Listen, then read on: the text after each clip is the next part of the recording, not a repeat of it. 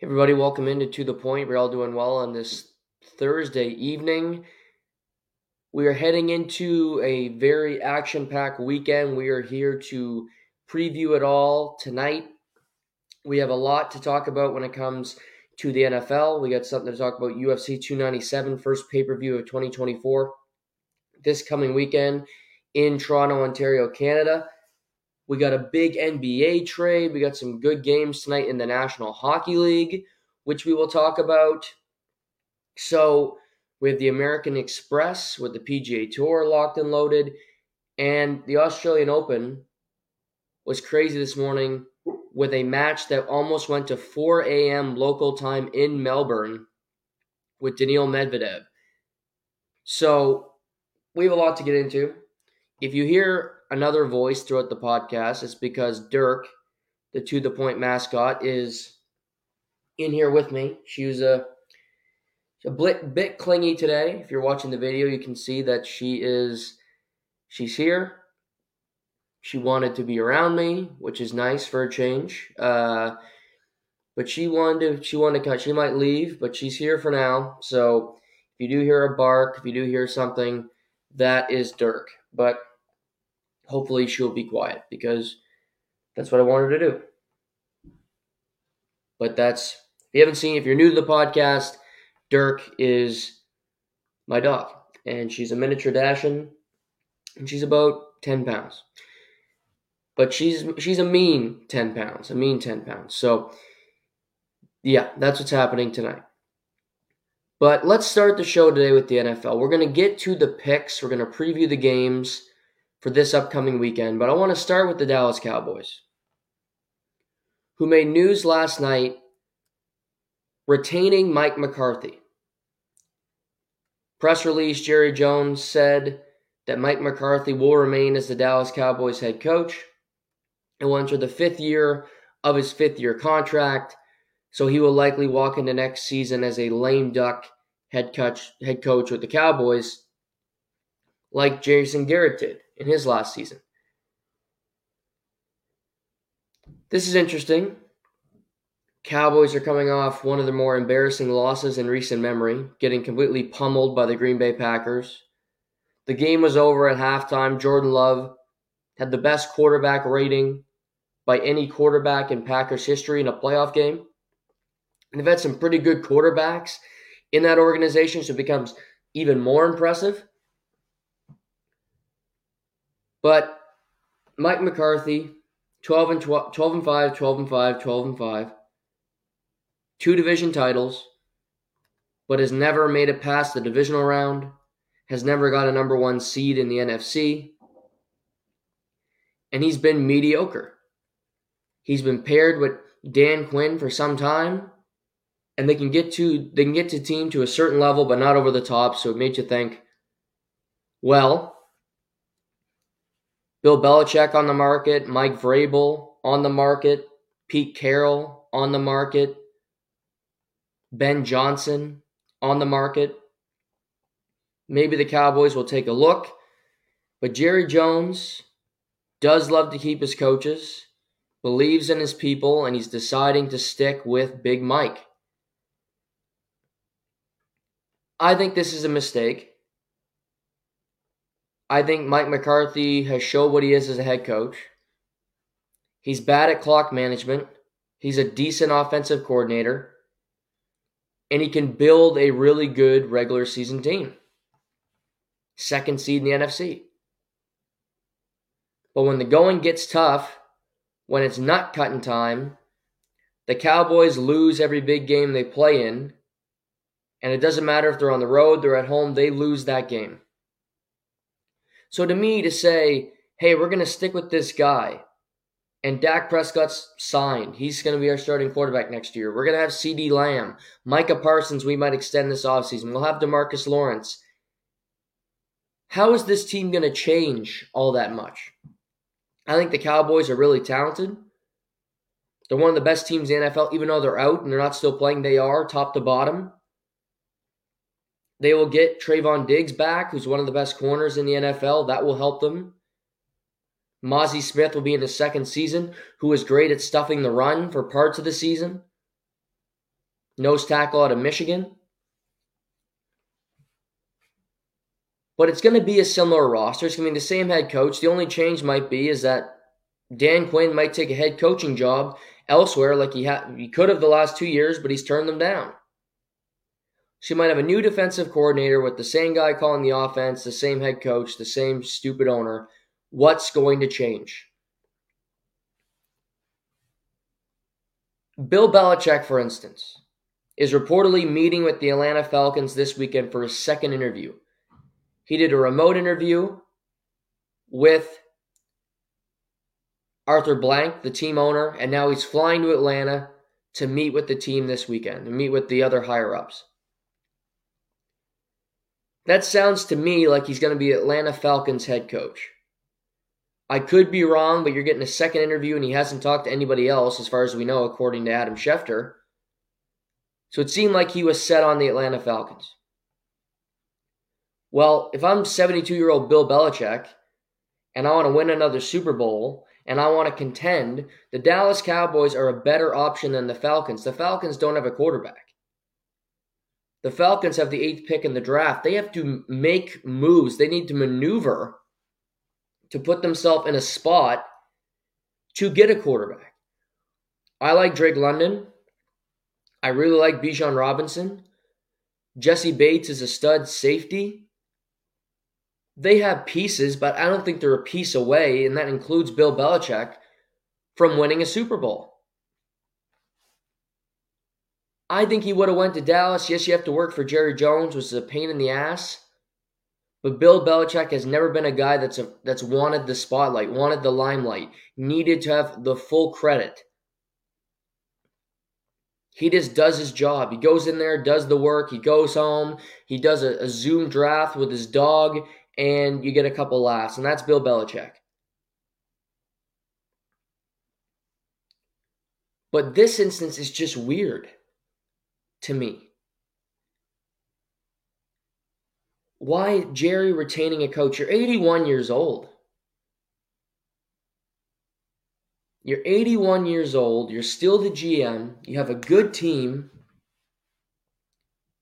Some view Bill Belichick as the best head coach of all time. Why wouldn't you try to hire him? He's available for the first time in 25 years. You hire Jimmy, you hire Parcells. You know what this tells me?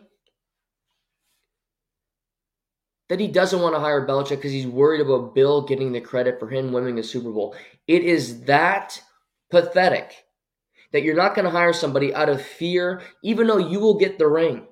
You will get a ring too, but the credit might go to Bill Belichick more than it would go to Jerry Jones, and I don't think he can handle it.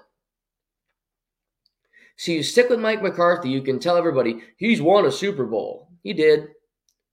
A long time ago, with Aaron Rodgers as his quarterback. And yes, nobody likes Aaron Rodgers right now, but he's still one of the greatest quarterbacks to ever play the game. Donald Driver was on that team, Jordy Nelson, Greg Jennings, John Kuhn. They had a pretty damn good team. Not to mention, if Bill Belichick goes to another team in the NFC, it's another team you have to compete with. What are the Eagles going to do? Are they keeping Nick Sirianni? We haven't heard definitively yet. We heard today from Tomlin. He's coaching next year. Open to an extension. They're going to bring in quarterback competition for Kenny Pickett. They're making moves. They're going to hire a new offensive coordinator outside the organization. We know what the plan is for the Steelers. They have been very upfront.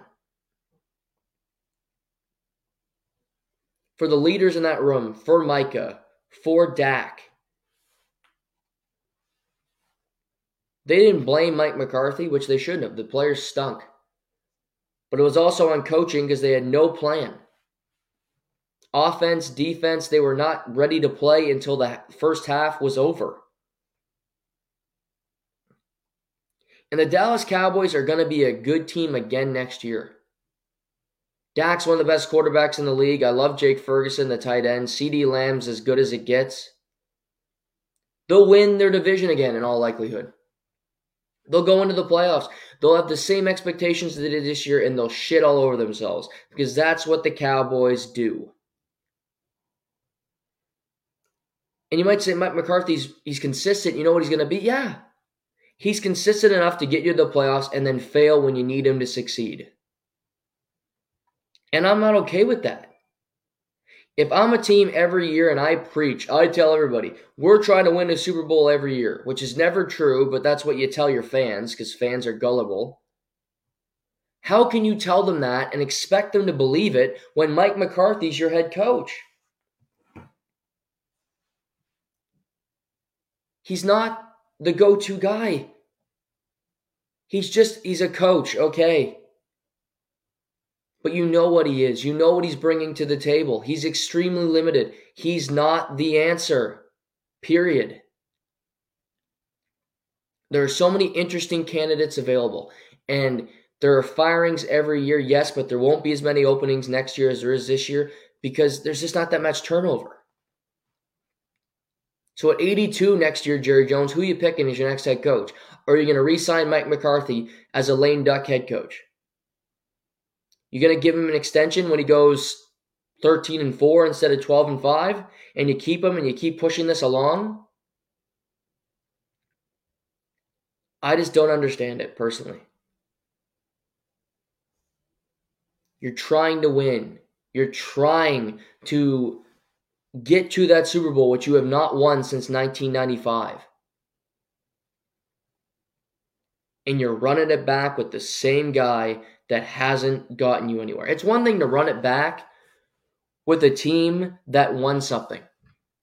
The Raptors kept their core together way too long, but at least you could say they won a championship in 2019. The Warriors might have stayed together a little bit too long, seeing what's happened to them this season. They won 4 damn championships together. This Cowboys group, same coaching staff, same players, they've won jack shit. Running it back when it doesn't work, how does that make sense? That's like Blockbuster or BlackBerry saying we're going to keep the same business plan. We're not going to evolve. We're not going to do anything. Yeah, that's why they're out of business. Because they didn't change. They didn't evolve. We're just going to keep doing the same damn thing and hope that something changes. Jerry's been doing that since 1995. Because the curse of the Cowboys when they fired Jimmy Johnson and they brought in Barry Switzer. And Barry Switzer won a Super Bowl with Jimmy's team. And then the team got old. Barry Switzer was fired 2 years later, and they've been an afterthought since when it comes to winning.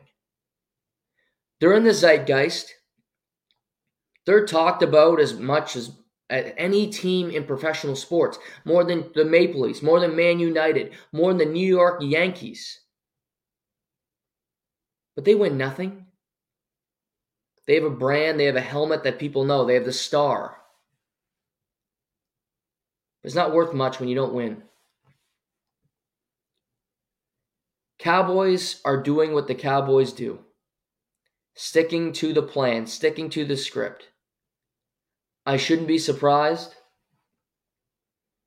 but this is a mistake. And I don't think they're not a threatening team. They'll be a playoff team next year. But nobody, unless there's drastic changes via players this offseason, which I don't see happening, I would not expect this team to do anything more than they did this year. Maybe you win one playoff game. But them getting to a Super Bowl, forget that. The Cowboys fans know it. They'll get their hopes up. But in the back of their mind, they know what they are. The Eagles, again, like I said, they have not made up their mind yet. There's still kind of indecision there. The Steelers, Tomlin spoke to the media today. He's sticking around in Pittsburgh, which is the correct decision, obviously. He's got 1 year left on his deal. So he could be a lame duck going in.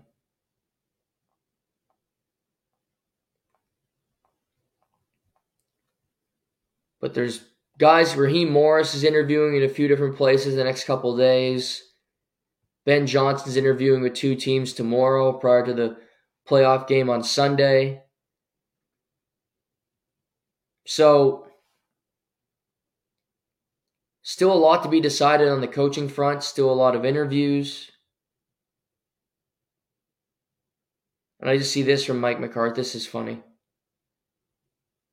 On returning to the Cowboys, buy into us. Okay. Yeah, sure. Yeah, I'm buying into that. I'm not buying nothing. I'm not buying that stock. It's the wrong decision. It's the weak decision. It's the easy one. But sometimes the easy decision is not the best one. 2024, 2025. How will it be any different for the Dallas Cowboys? Probably won't be. We'll wait and see. Talk to you next year. But unlike the Dallas Cowboys, we have playoff games this weekend. They start Saturday, 5:30 p.m. The Houston Texans, who stomped the Browns, head up to Baltimore to play another AFC North team. CJ Stroud was phenomenal. Defense, 2 pick sixes. Nico Collins, rising star. It's an interesting game because Ravens are the heavy favorite. Ravens are at home. But again, Lamar Jackson has not played in nearly 3 weeks. He sat out the last week of the season. They had the bye week last week, and now he's playing on a Saturday. So nearly 3 weeks since he's played an NFL game. That concerns me a little bit. Marlon Humphrey, one of the Baltimore's top corners, will not be playing on Sunday. Mark Andrews, however, one of the best tight ends in football, is available. It's unclear if he's going to play yet. Isaiah Likely and his replacement has been phenomenal. But getting Mark Andrews back with Zay Flowers and Nelson Aguilar and OBJ and Rashad Bateman, this offense is humming. They can make things happen. They're dangerous. Baltimore is a 9.5 point home favorite. No Noah Brown for the Texans. He had back surgery. He's out for the season, obviously. This game scares me a little bit because I don't know if one of the number 1 seeds are going to lose this weekend, but one of the underdogs is going to cover. I'm almost certain of that. And while I think Houston has their flaws, and they're a young team, and DeMeco Ryans is a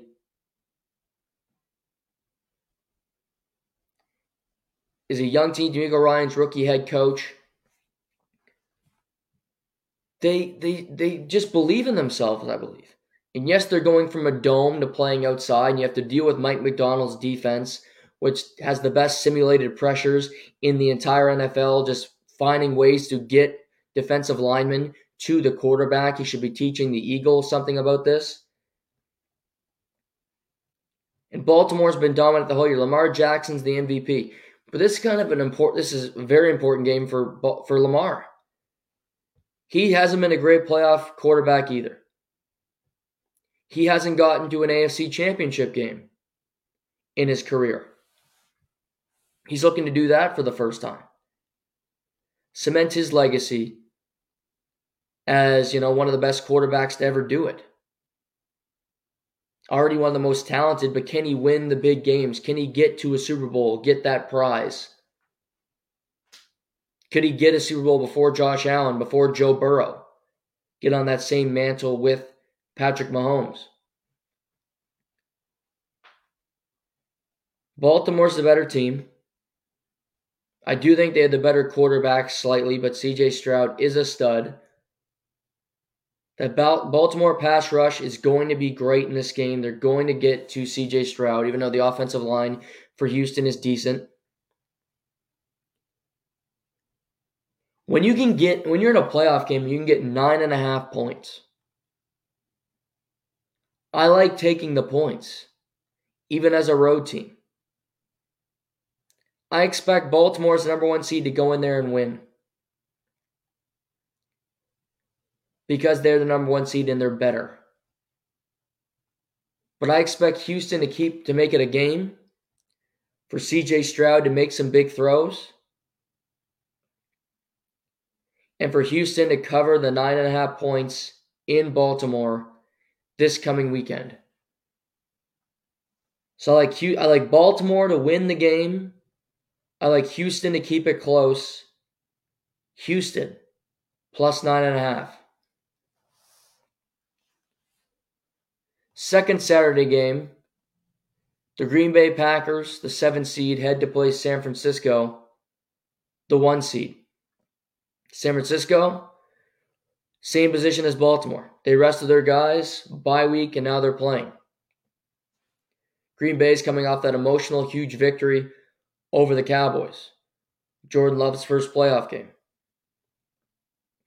Matt LaFleur, Kyle Shanahan have been linked. They coach together. 2 great offensive minds. 2 good head coaches, but 2 young, good head coaches that have not won a Super Bowl yet. Shanahan's been to a Super Bowl, but Matt LaFleur has not. Christian McCaffrey is going to play. Trent Williams is going to be active. Nick Bosa, Chase Young, George Kittle, everybody's going to be available for San Francisco. Jerry Alexander's banged up for Green Bay, but it sounds like the corner's going to play. So everybody should be available. Green Bay is still a scary team in this game because there's going to be no elements, even though they're used to it. You're playing in San Francisco, nice weather. But San Francisco, they dominated home. They dominated the Cowboys at home this year. They beat the Cowboys in a home playoff game last year in the divisional round, coming off a bye. They know how to do this. I do think that Jordan Love's a better quarterback than Brock Purdy. And that gives me hope for Green Bay. If I'm a Green Bay fan, I'm going into this game saying, you know what? We got a puncher's chance because we have the better quarterback. But every other skill position player is better on San Francisco than they are in Green Bay. I like the pass rushers on San Francisco more than I like Green Bay.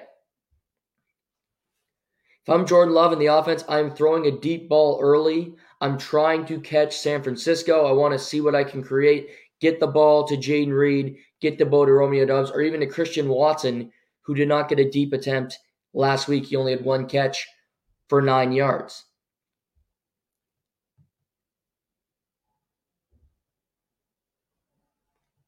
San Francisco's going to win because I just think they're too talented. They're primed. They're ready. They want this. I also think they're kind of looking ahead saying, this might be our toughest opponent of the NFC teams left. I don't disagree with them. Green Bay would scare me. And that's why, again, I'm taking the 9.5 and I'm taking Green Bay. 2 close games. We didn't get a whole lot of close games last weekend. I think we're going to get more this weekend. Green Bay's been playing playoff football since early December. San Francisco's been cruising a bit. I think they'll have a slow start. Jordan Love will keep them in there. They'll run the ball with Aaron Jones. San Francisco advances to the NFC Championship game for the 4th year in a row.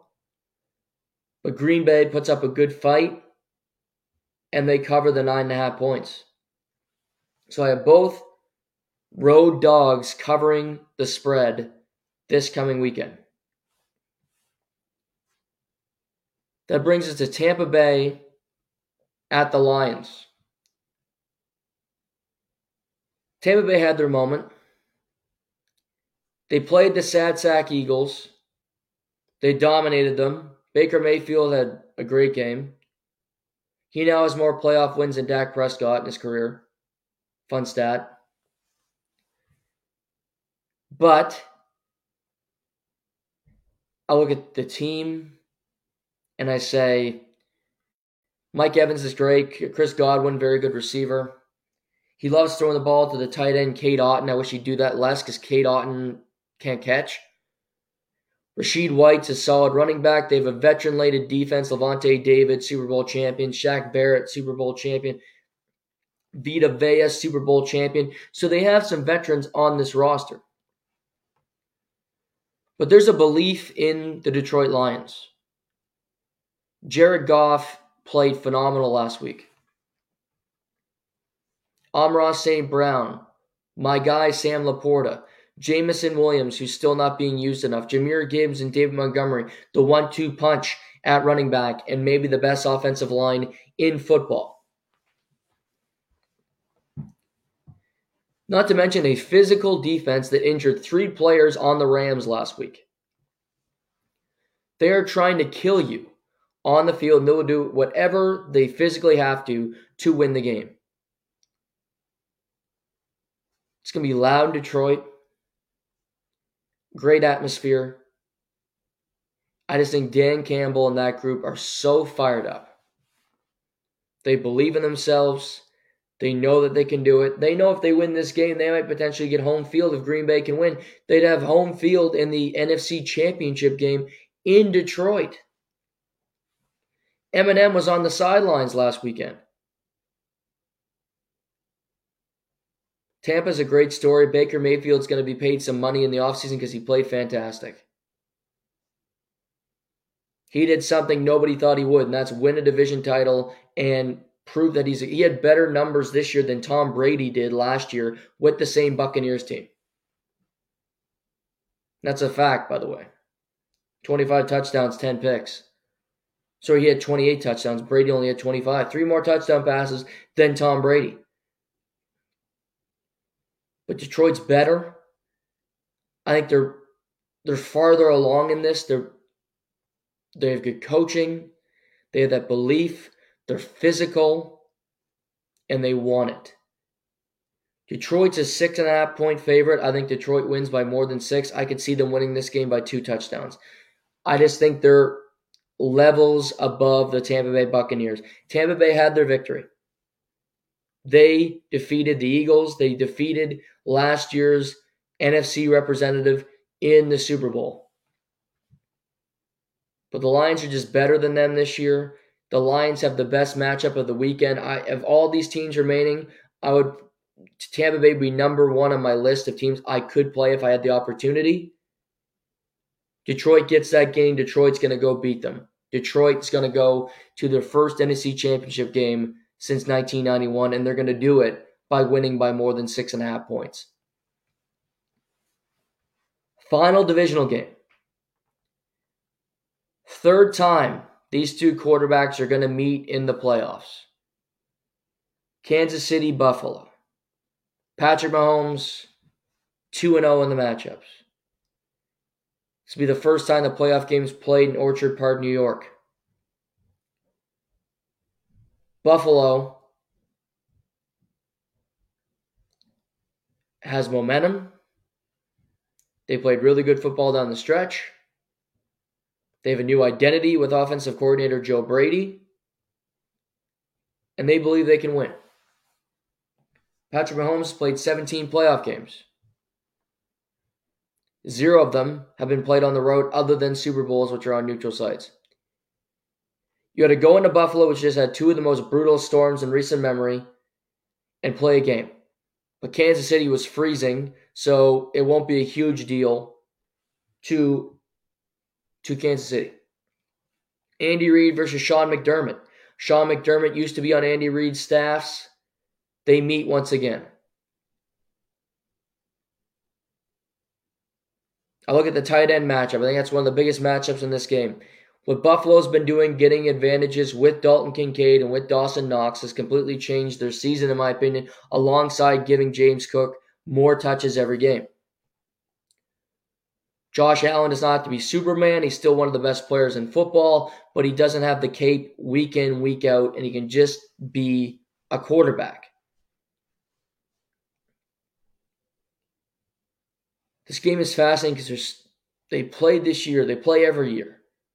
And Buffalo usually wins in the regular season, and Kansas City usually wins in the playoffs. This Kansas City roster all year has been disappointing. Drops, interceptions, inconsistent defense. Embarrassing losses to teams like Vegas with Aiden O'Connell. Losing to Buffalo. Losing to the Eagles. Just stupid mistake after stupid mistake. A team that has more eyes on them because of Taylor Swift more than anything they've done on the field. They weren't impressive against their win against the Dolphins. They were winning that game before kickoff. Mike McDaniel was frozen. He could have called any play. It wasn't going to work. That team was completely shell-shocked going into Kansas City, Missouri. And yet, I'm looking at this game, and Buffalo is the 2.5-point favorite. Which really tells you that the books don't trust the Bills, even though they've been favoring the Bills all year. Normally, you get 3 points for being at home at the very least if it's a close game. They're not even giving them 3 points. Kansas City's been the owner of the AFC for a long time. Josh Allen is looking to take it. Take the mantle and run with it. I believe Buffalo's the better team, top to bottom. I think Kansas City is a slightly better defense in large part because the Buffalo Bills have been missing a lot of players on their defense for most of the season. But they're not coming back for this weekend's game. Rashee Rice has been a godsend. I think Travis Kelce doesn't have a whole lot left in the tank, but I think he has enough to be effective. I think we see another high-scoring game. The quarterback who turns the ball over the least could very well win it. I like the linebackers for Kansas City. I think they can cover Knox. They can cover Kincaid, make it a tougher day than the Steelers did last weekend. I'm going with the Kansas City Chiefs.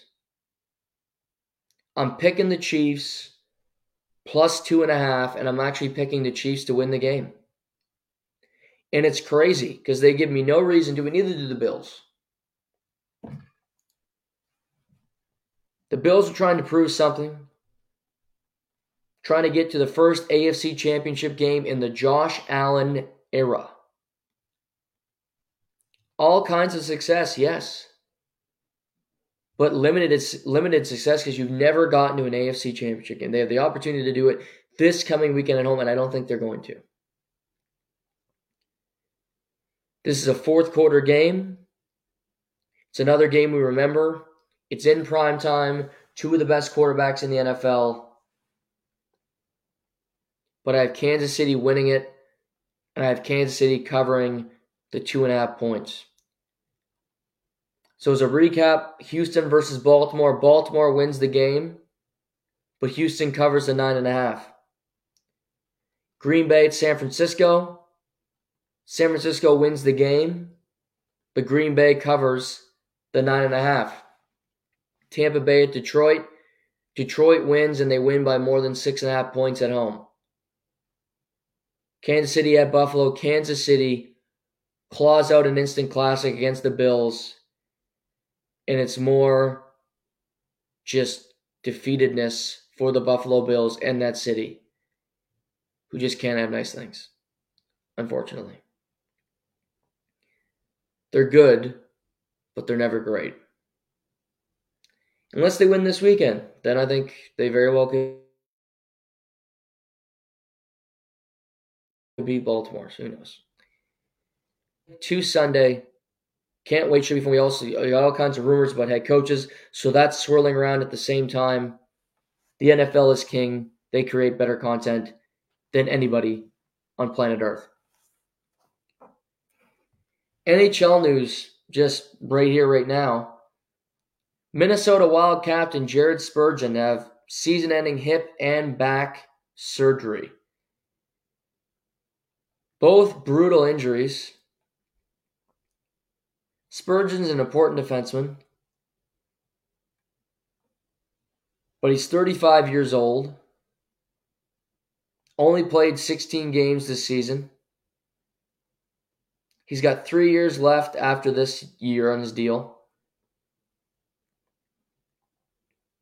He makes $7.575 million a year, so they have that room to play with. But I don't think the Minnesota Wild are going to be a playoff team. The Minnesota Wild have been really inconsistent all year. a disappointing team to say the least. They've already fired their head coach. I believe they're in Tampa Bay. They're in Tampa Bay tonight.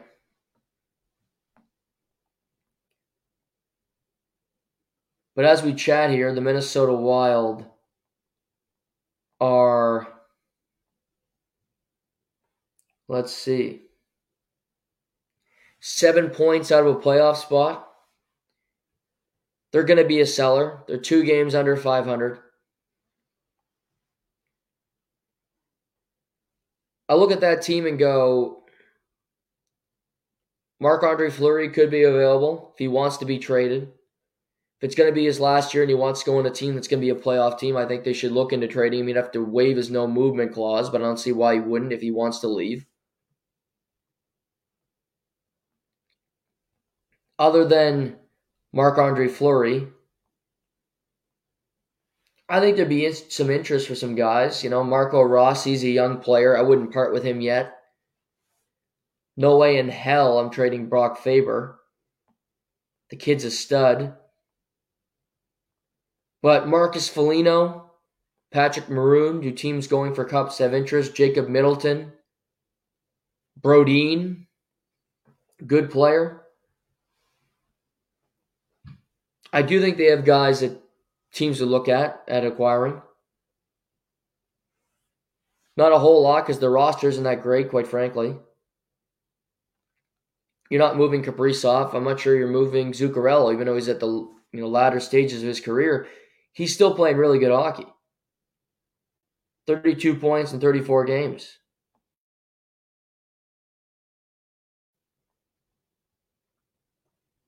And he's 36, but he's still producing at 36.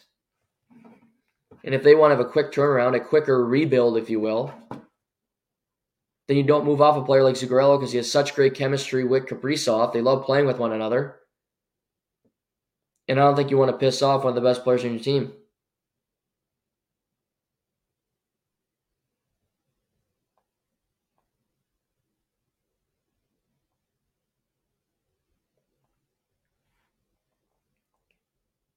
But Jared Spurgeon, good defenseman, good leader on that team, done for the season with hip and back injuries, needs surgery. And it sounds like he's going to get the surgery, be ready for the start of next season. So Jared Spurgeon done until next year. And the Minnesota Wild are really done as well. They are officially a seller, if you ask me. A team who won't be selling, the Florida Panthers, they lost last night against Detroit in overtime.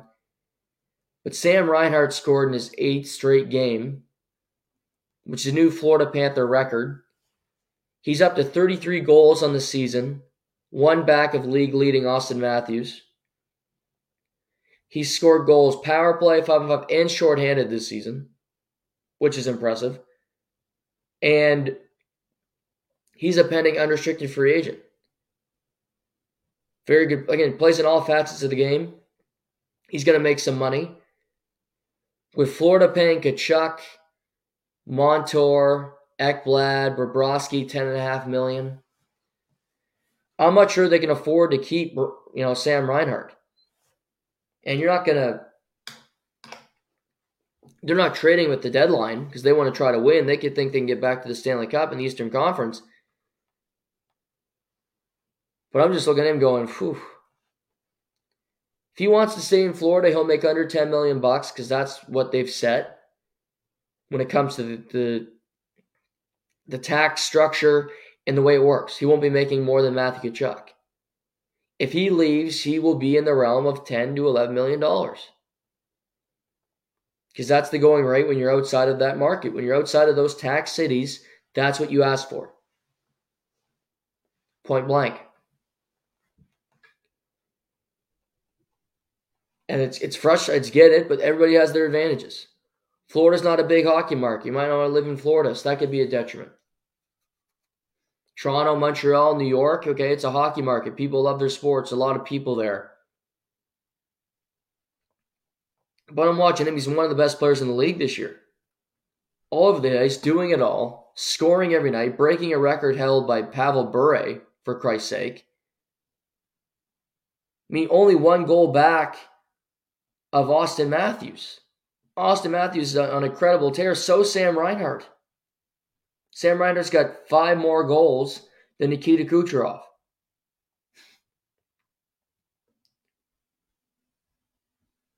So to me, it was just something I want to point out. It's just how good Sam Reinhart's been.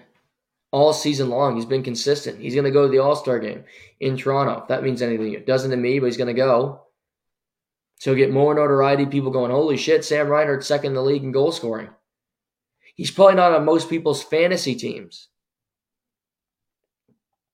But he's been that good. He's got 56 points in 44 games. Plus 14 for the old heads.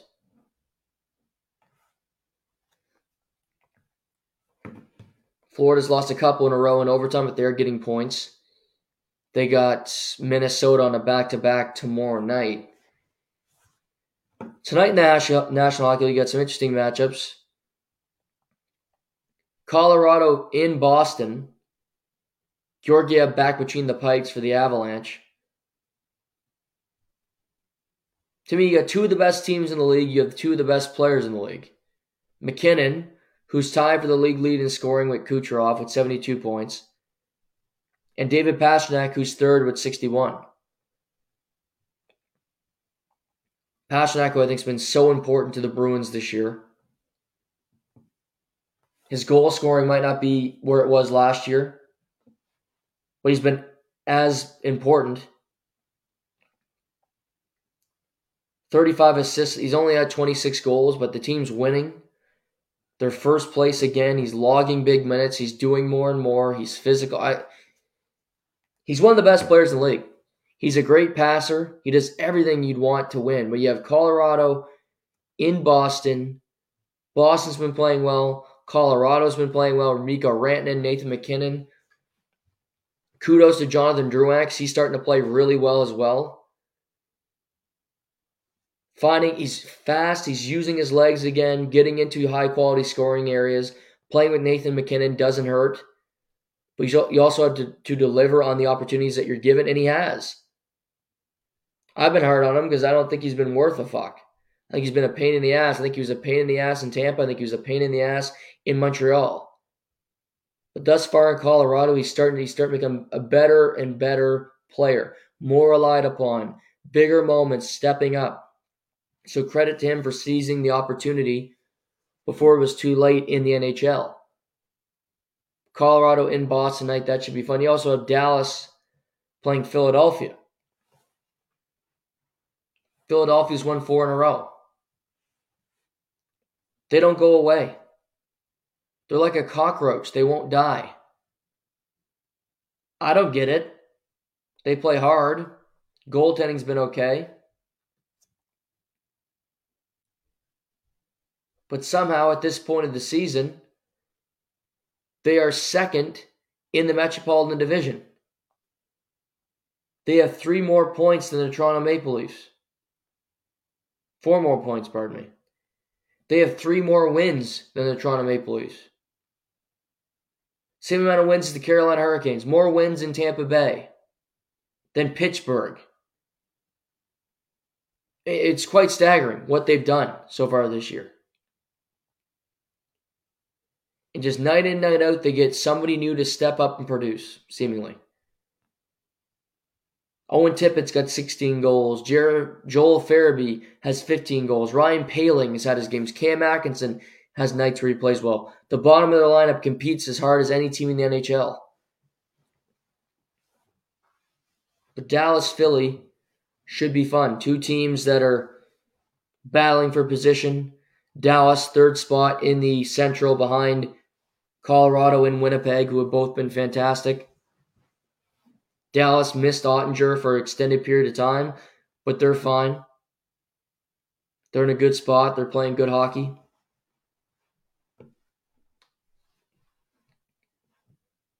That game's intriguing to me. Kraken and the Oilers. Oilers trying to keep their winning streak alive, push it to 12. Kraken just lost. They were out east for a while. They lost in Pittsburgh, so they're trying to get back on the winning ways. So that's an intriguing game. Toronto and Florida.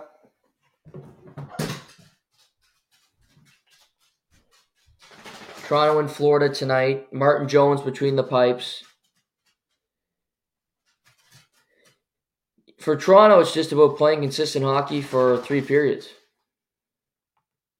Playing good hockey. Being involved in the game, not falling asleep. You know, Calgary's a lesser team than the Toronto Maple Leafs. Sounds like Jacob Markstrom is not. It's Dan Vladar, so you get a backup goaltender. This should be absolutely a 2-point game for the Toronto Maple Leafs, no doubt about it. Anything but a disappointment, quite frankly.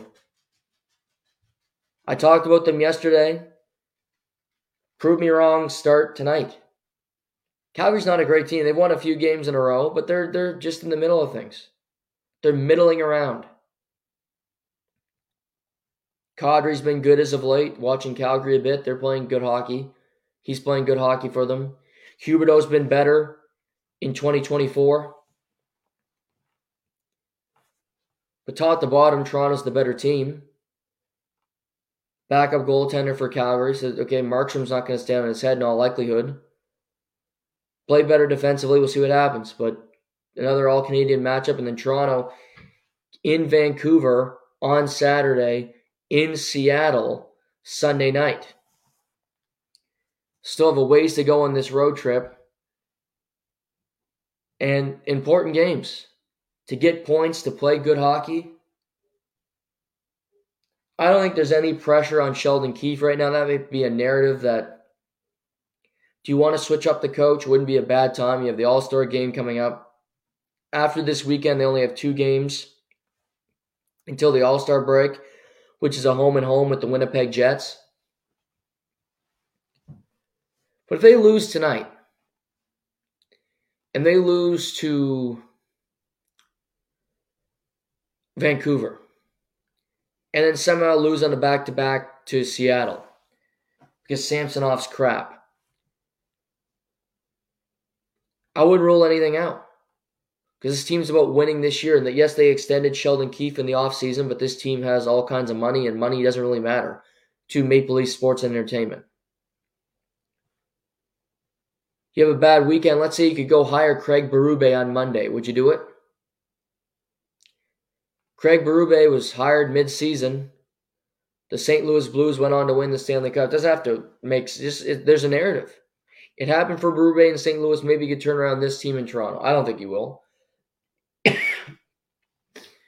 Because you can't, make a leopard change his spots. But he could do it. Craig Berube's available. He'll be a head coach after this season. I wholeheartedly believe that. There's strong rumors that the Ottawa Senators are going to hire him. Swoop in. Don't let your opponents get a better coach. If I'm Berube, I'd rather coach Toronto than go coach Ottawa. My God. The Senators are abysmal. The Senators are pathetic. They are going to be a seller of epic proportions. They have Korpisalo for another 4 years after this one at $5 million. He can't make a save. Jacob Chikrin, who they work forever to get a trade with, he might be gone after a season. They're going to ask Vladimir Tarasenko to waive his no move. No shit. Why'd you give him a no move? Stupid. Giving a fringe player a no move clause. I'll tell you, you think you could hire some idiot GMs? You could hire me, I'd never give one out. I don't care if it's a superstar. You're not getting one. Back of the line. Because if I want to move you, you're fucking leaving. Because I don't want you here. I don't want you to get in the building. I'm taking your pass. I'm taking your parking pass. I'm taking every bit of shrill or anything you can do to get in this building. You're not getting in. But no, let's give Vladimir Tarasenko, who's had shoulder surgery the last 3 years, a no move to make our life harder. So we have to trade him where he wants to go. Give me a break. Ottawa Senators. Joke. Make me look stupid because I thought they'd make the playoffs for the first time in forever. Nope. Lottery team. Again. Looking for answers. But they got a new GM, but they're going to hire a head coach. Who the hell is it going to be? Who's going to want the job? God.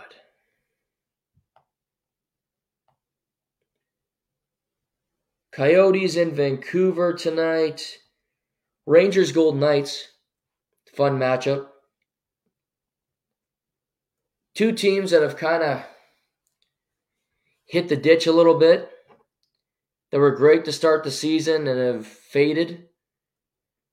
New York's been better at staying a little bit more consistent than Vegas. Vegas has had a tough go when it just comes to injuries, players being available. No Jack Eichel for Vegas for a period of time. Panarin's been very good for the Rangers. But Shesterkin, he's been okay. I don't think he's been great this year.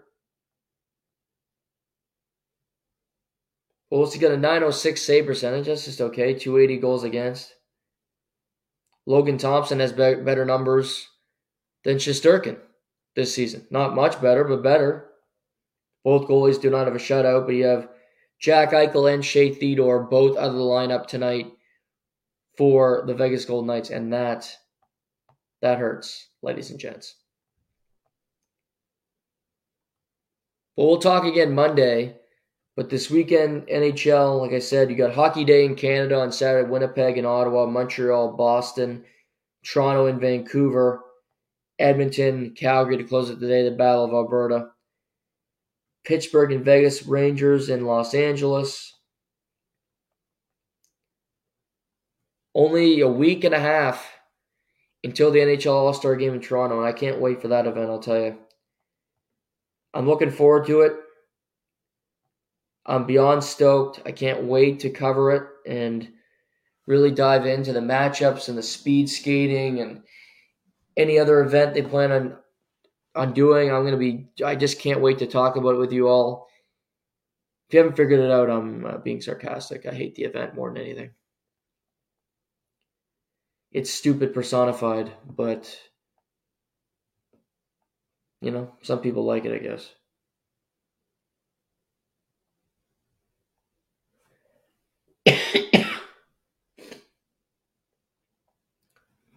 News from Adam Schefter. Panthers completed a virtual head coaching interview today with Texans offensive coordinator Bobby Slowick. Tell you, that performance last week against the Browns surely did not hurt his chances. Helped his stock. He's been getting interviews all week. Callahan, the offensive quarterbacks coach for the Browns, have been getting a lot of interviews as well. So Bobby Slowick talking to the Panthers. I know they really want Ben Johnson. We'll see if that happens because he's wanted around the league. But some of these I think will be locked up next week. It was reported today Belichick could be done as soon as this weekend with the Falcons to become the new head coach by the end of the weekend. So we'll monitor it all. We'll talk about it on Monday. But Bobby Slowick talking with the Carolina Panthers. They search for their third head coach in 3 seasons. That wouldn't make me want to take the job. Unless I'm getting a 4 to 5 year deal and I'm going to get paid if I get fired. Then I'll take the job. Let's move to the UFC. UFC 297 this weekend. Toronto, Ontario, Canada. First event in Toronto since 2019, so pre-Fauci virus. This is going to be an interesting weekend. Sean Strickland, one of the most interesting, the most talked about, controversial figures in UFC history, is in Canada. He's making fun of Canadian reporters saying they voted for Trudeau, which I'm all... Preach, Sean. But he's colorful. He's interesting. Beat Israel Adesanya back in September to win the belt. Now he faces Dricus du Plessis, undefeated UFC fighter from South Africa. Dricus has beaten the likes of Derek Brunson. Finished Robert Whittaker. Robert Whittaker, a former champion, at 185 pounds. Dricus punches hard. He's got a unique style, likes to come forward. So does Sean. Sean does the Philly special kind of style. Blocking punches with his shoulder. They're both creative. They're both good fighters. But they got, Dricus made comments about Sean's dad abusing him when he was young, which did happen. So they don't like one another. They have this bitterness towards one another. They want to beat the hell out of one another. A fan at the press conference about 10 minutes ago rushed the stage trying to get to Sean Strickland. So he's creating waves. He's controversial. Democrats love him. Democrats hate him. Republicans love him. When it comes to this fight, Sean's the slight favorite, which honestly surprises me. Because Sean had never got any real respect going into that Izzy fight. He was never given a chance to win that one. He was on a losing streak prior to last year. He goes 3-0 in fights in 2023. And he ends up leaving the year as the champion. Sean's really good. He spars all the time, which keeps him fresh, keeps him ready for these fights. But Dricus is good. And Dricus has been ready he's been waiting for this, wanting to fight Israel, but then getting Robert Whittaker in a fight that probably the UFC shouldn't have booked, but he beat him. Then he couldn't have fought Izzy in September because he had a broken foot. He recovers from that, and he's ready to fight here. It's going to be a fun fight. Personal, means a lot to both guys.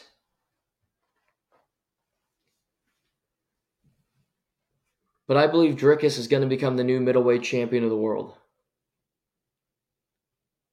I just think he's too big.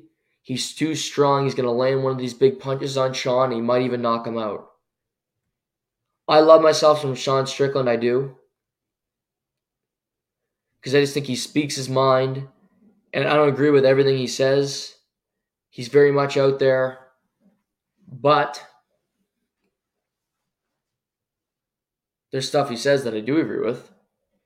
And he makes a point. He calls out the weak left. But Du Plessis from South Africa, I think, becomes the middleweight champion of the world. Beating Sean Strickland and starting his own title reign where he will have fun matchups with guys like Khamzat Chimaev or Adesanya if they want to do that fight. There's options for him. But I got Dricus winning the belt on Saturday night. You can get Dricus at plus 108 as the slight underdog. Co-main event, you have Raquel Pennington against Mayra Bueno Silva for the vacant bantamweight title. Amanda Nunes was the queen of this division, but she retired back in June, and you're waiting for a new champion. Raquel Pennington's fought for the belt before, but she lost to Amanda Nunes. She's a different fighter now. She's a lot better than she used to be in all facets. Mayra Bueno Silva went on Dana White Contender Series. She got a submission victory, and she's been surging ever since. 3 fights, 3 wins in a row, all via submission. If you let her get to the ground, she is going to finish you. She submitted Holly Holm early in the second round in her last fight, defeating a former champion. She's dangerous. She can do just about anything on her feet. She's a decent striker.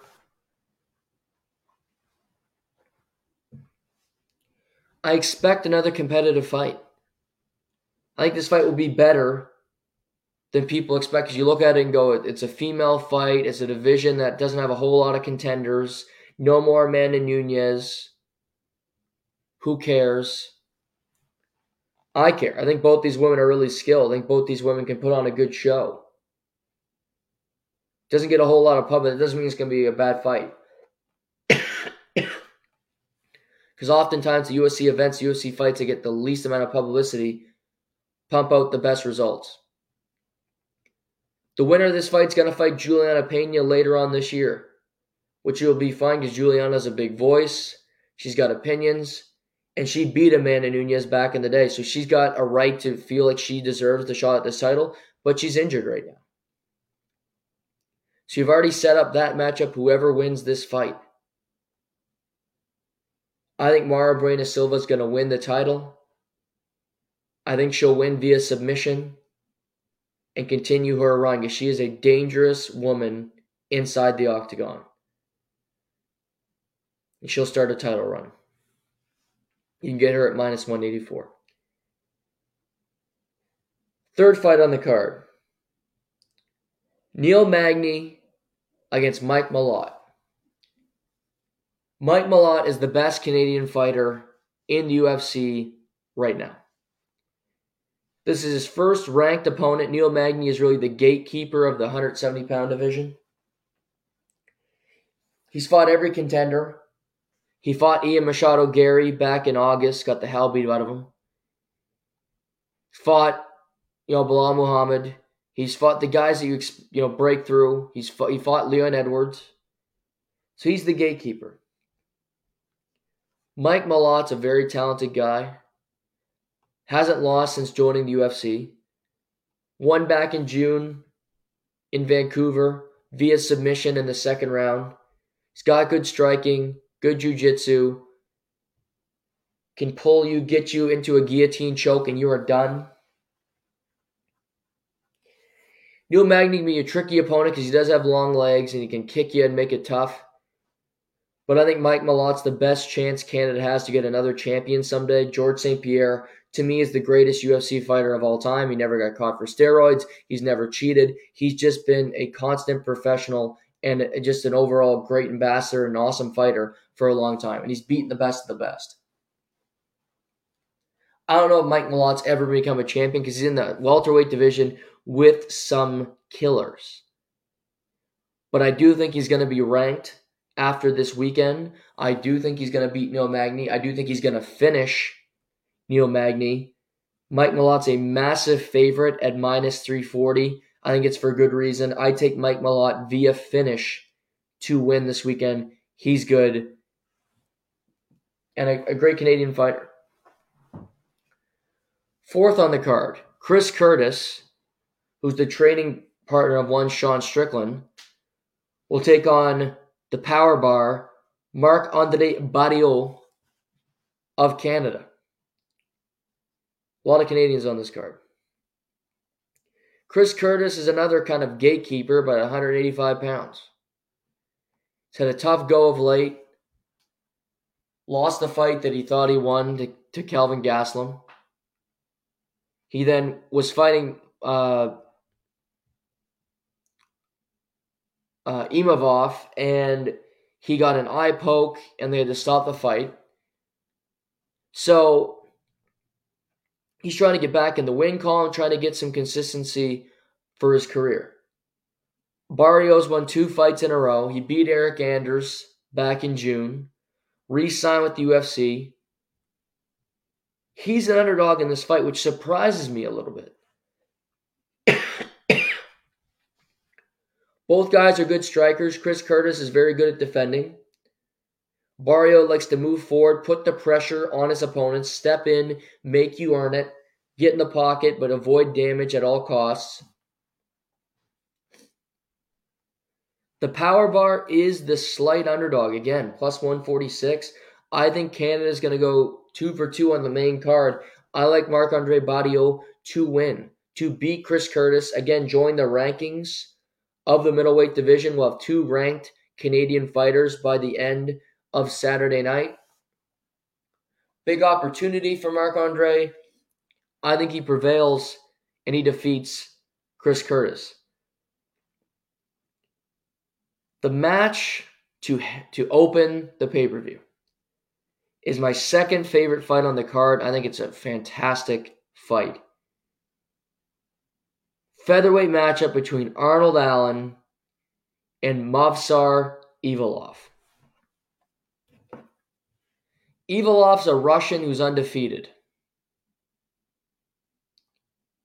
He's very good. So far, he's had a hell of a UFC career. However, He nearly lost to Diego Lopez, but Diego Lopez, we've learned, is a stud.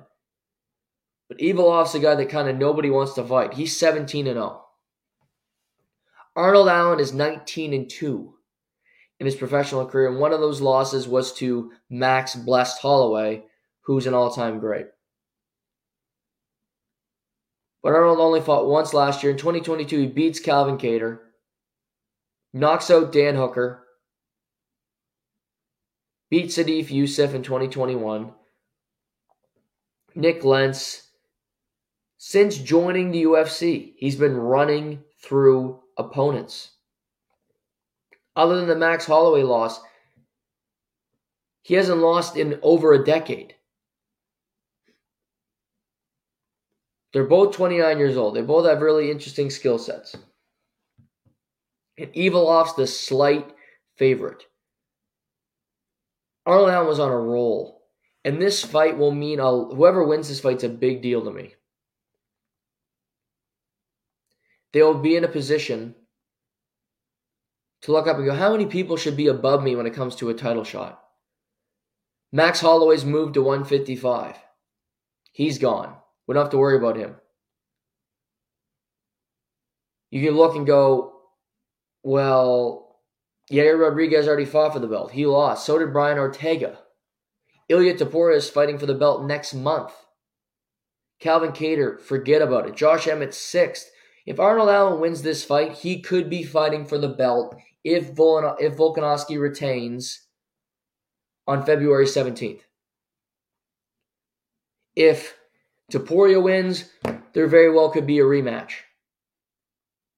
And then you kind of have to wait, sit back, and wait your turn a little bit. But if Evilov wins, he'll be inside the top 5. Undefeated. A scary opponent for anybody. And Volkanovski, if he is the champion, would have beaten everybody else above him at least once. So you could look at him and go, you're next up for the title. Unless they want to give it to Aljamain Sterling if he wins in a couple weeks. But that's the stakes here. You very well could be the number 1 contender for the featherweight title with the win, depending on what happens next month in Anaheim, California at UFC 298. 2 incredibly skilled guys. 2 guys that like punching but are not afraid to go to the ground if it has to. I mean, Arnold knocked out Dan Hooker. Dan Hooker's a tough son of a bitch, and he knocked him out early in that fight. Evilov's never lost. I think he's going to lose on Saturday. Arnold Allen's been training. He was born originally in Montreal. He lives in the UK. He has Canadian roots. I like Arnold Allen to win the fight on Saturday. I'm not going to say he's going to finish Evilov, but I think he hands him his first loss, the biggest win of his career, gets back on track, and could be the next number 1 contender for the featherweight title if everything goes right. The rest of the card, Brad Katona, 2-time winner of The Ultimate Fighter, won The Ultimate Fighter back in August. First fight since rejoining. He gets Garrett Armfield. This is a fun matchup at bantamweight. Armfield had a big victory his last time out. Got a finish,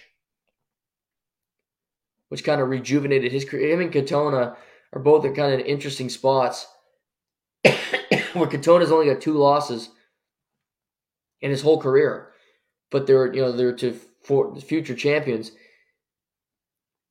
But Armfield, his last time out, got a KO in the first round against Tsuyoshima Kazama. Brad Katona's likely not going to finish anybody, but he's such a technical fighter. He knows what he's doing. He knows how to get points, to avoid damage, to stay in it. Brad Katona, I like him to win this fight. Charles Jourdain, another Canadian, fighting Sean Woodson. Biggest step up for Charles because Sean's only lost once in his career. And he's an interesting style matchup. He is a sniper. He can knock you out if he catches your chin. But Charles is he's an interesting cat. He's got interesting quotes. He's got an interesting personality. He's coming off an impressive performance where he was fighting at the Apex and nobody really saw it. He's only 28 and he's still got good prospects at featherweight. I think he's a good fighter. Myself, Charles is. Last year, he defeated Ricardo Ramos via first-round submission back in September.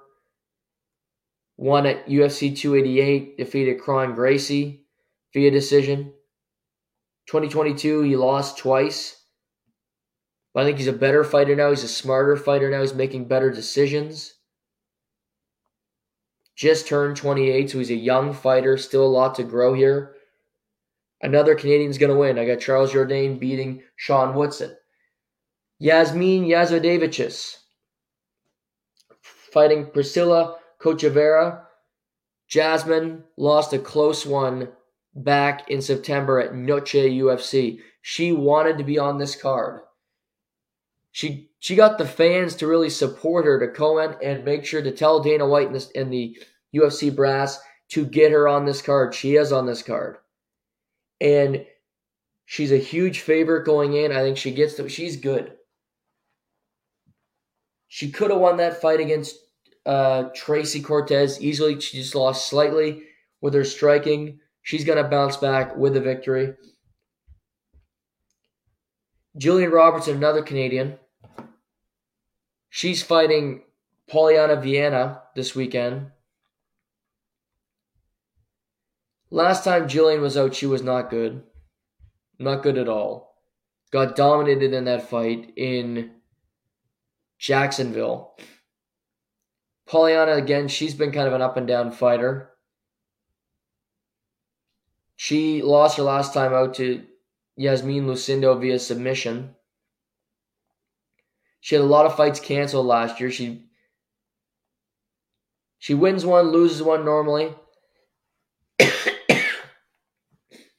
can get her at plus 210 right now. I think she gets back in the win column on Saturday. She defeats Jillian Robertson, who's always a submission threat. But overall, there are 1, 2, 3, 4, 5, 6, 7, 8 Canadians fighting on the card. And I think 6 of them are going to get victories on Saturday at UFC 297 in Toronto. I think it's going to be a fun event. It's not a loaded pay-per-view card, but it's very good to watch. You get a lot of Canadian talent. You can see what's available right now in Canada. Rising stars, things of that nature. So I can't wait to see this on Saturday. UFC 297 in Toronto. It all goes down then. Golf is back. We haven't talked about this much, but it's back. I'm watching it. American Express going on right now in California. Zach Johnson went 10 under today, leading the tournament. Riley Hui goes 9 under. Christian Bezuidenhout 9 under through 17. Alex Noren 9 under through 17. Xander Schauffele went 8 under for the day. Patrick Cantlay 8 under. Siwoo Kim 8 under. Justin Thomas 7 under through 15, so he could very well improve his score by the end of the day. Sung Jae Im minus 6 through 8. Sam Burns on the comeback minus 6 through 18. So guys just dominating the course. Couple events in Hawaii. Couple playoffs. Back in the California swing, you have the Farmers Insurance at Torrey Pines next weekend, which is one of my favorite tracks. Personally. Get into February of the AT&T Pebble Beach Pro-Am the first weekend in February. And then Super Bowl weekend, you got the Waste Management in Scottsdale. And then you follow that with the Genesis the weekend after that. So that's a hell of a stretch these next couple weeks in golf. But LIV and the PGA still have not merged, so you're not going to get Jon Rahm and the PGA Tour. You're not getting everybody back yet. Sounds like some players still might be ready to defect. When I get news on that, I'll let you know. But really interesting things.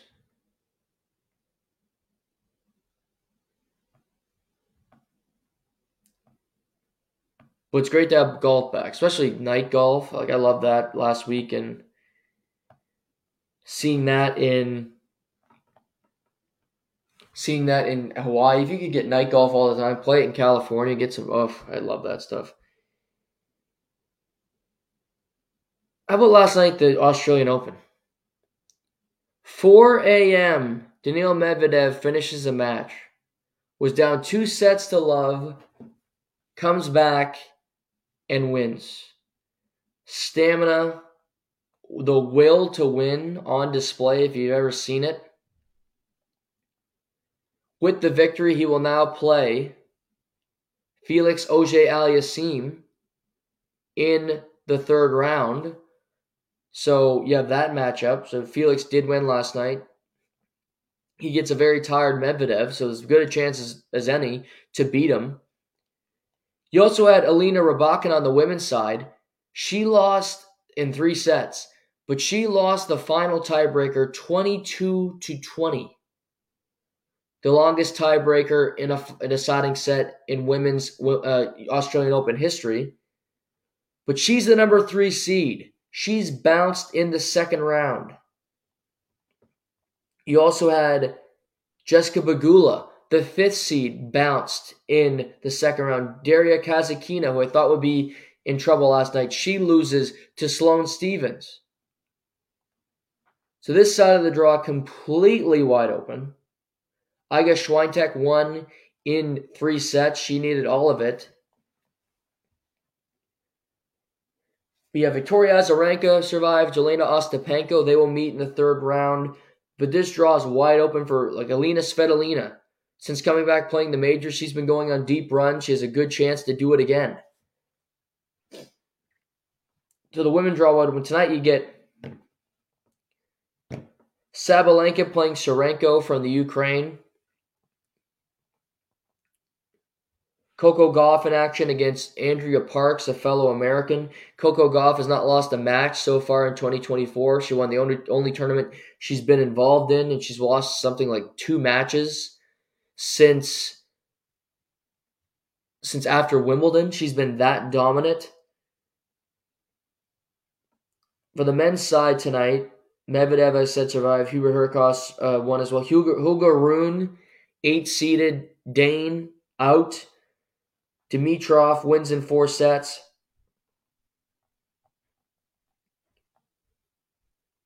You get Tsitsipas in action tonight. Adrian Manarino, the veteran Frenchman, against young Ben Shelton.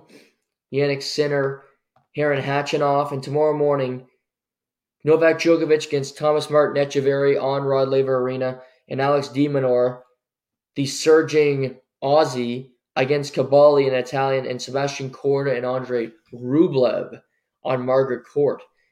And Court is kind of an American. People always think he's going to break through. He's going to have a great tournament. He's risen to 29th in the world, his best ranking yet that he's ever had.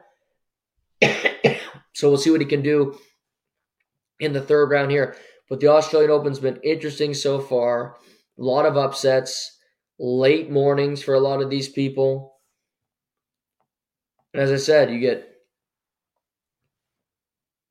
Felix against Medvedev tomorrow in the third round. Very tired Medvedev. You have Cameron Norrie, the Brit, against Casper Ruud, a 19th against an 11th seed.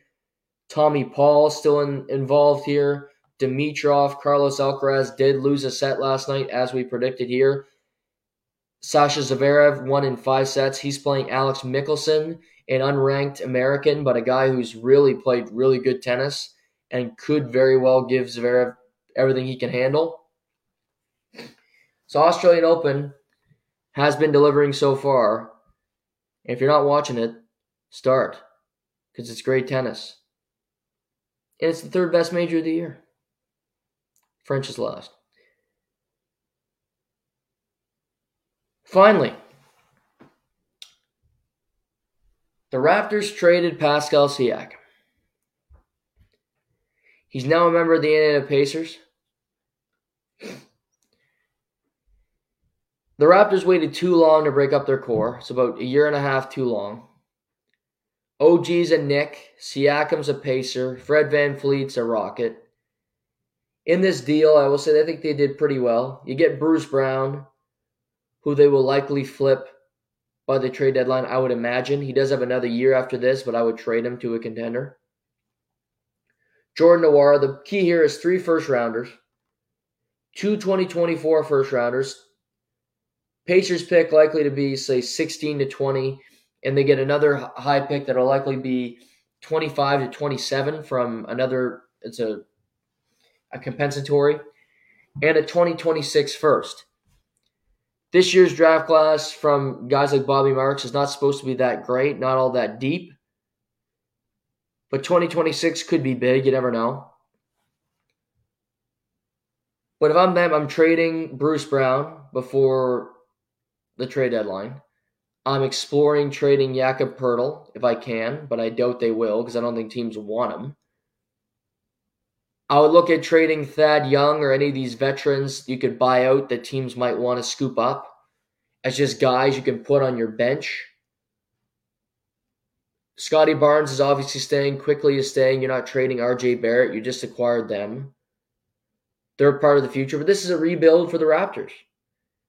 But it took too long. I don't understand why Siakam was not traded this summer. I think they could have gotten more. You could have at least gotten a roster player that you're excited about.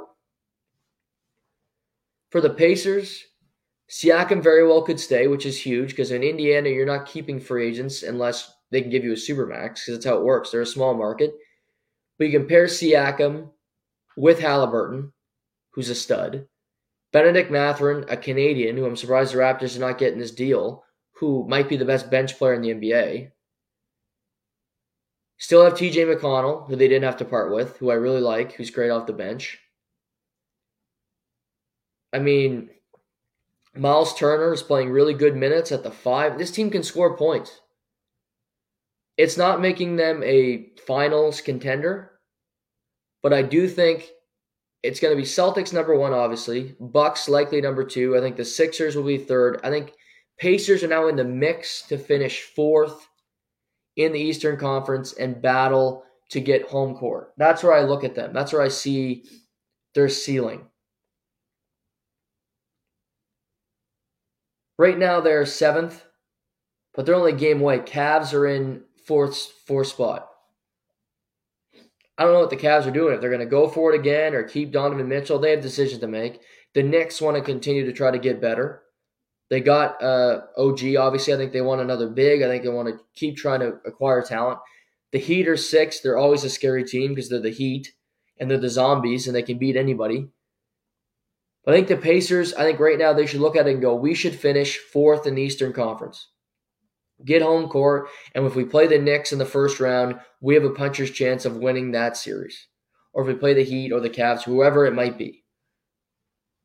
I don't think they should say we're going to be 7th. We're going to be playing in a playing game. I don't think that's what I think they're better than the Cavs. I think they can be as good as the Knicks with Siakam on this roster.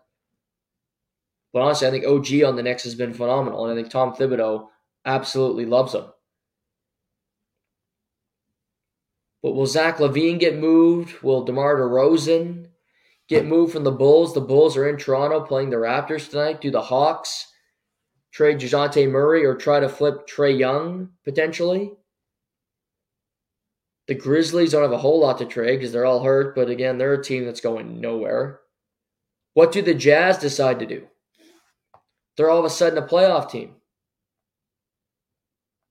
They're all of a sudden in 9th place in the Western Conference because Will Hardy just has that team competing. 2 games above 500. What do? Rockets, young team. I don't think they trade much. They don't have a whole lot to give up. Warriors, do they sell? They're 12th in the West. Portland. Brooklyn's 11th. What does Brooklyn do? Bridges, is he available? Kyle Kuzma with the Wizards. So decisions still have to be made. The trade deadline, the NBA, is February 8th, so they still have a couple weeks. But decisions have to be made. Pacers make a move quick. They get Pascal Siakam. And the last reverence of the 2019 NBA Championship Raptors are gone. OG, a Nick, Siakam, a Raptor. We got a fun weekend upcoming in the world of sports. We're going to be back Monday to recap it all. Hope you guys all have a great weekend. Stay safe. Enjoy. Talk to you then. This is To The Point.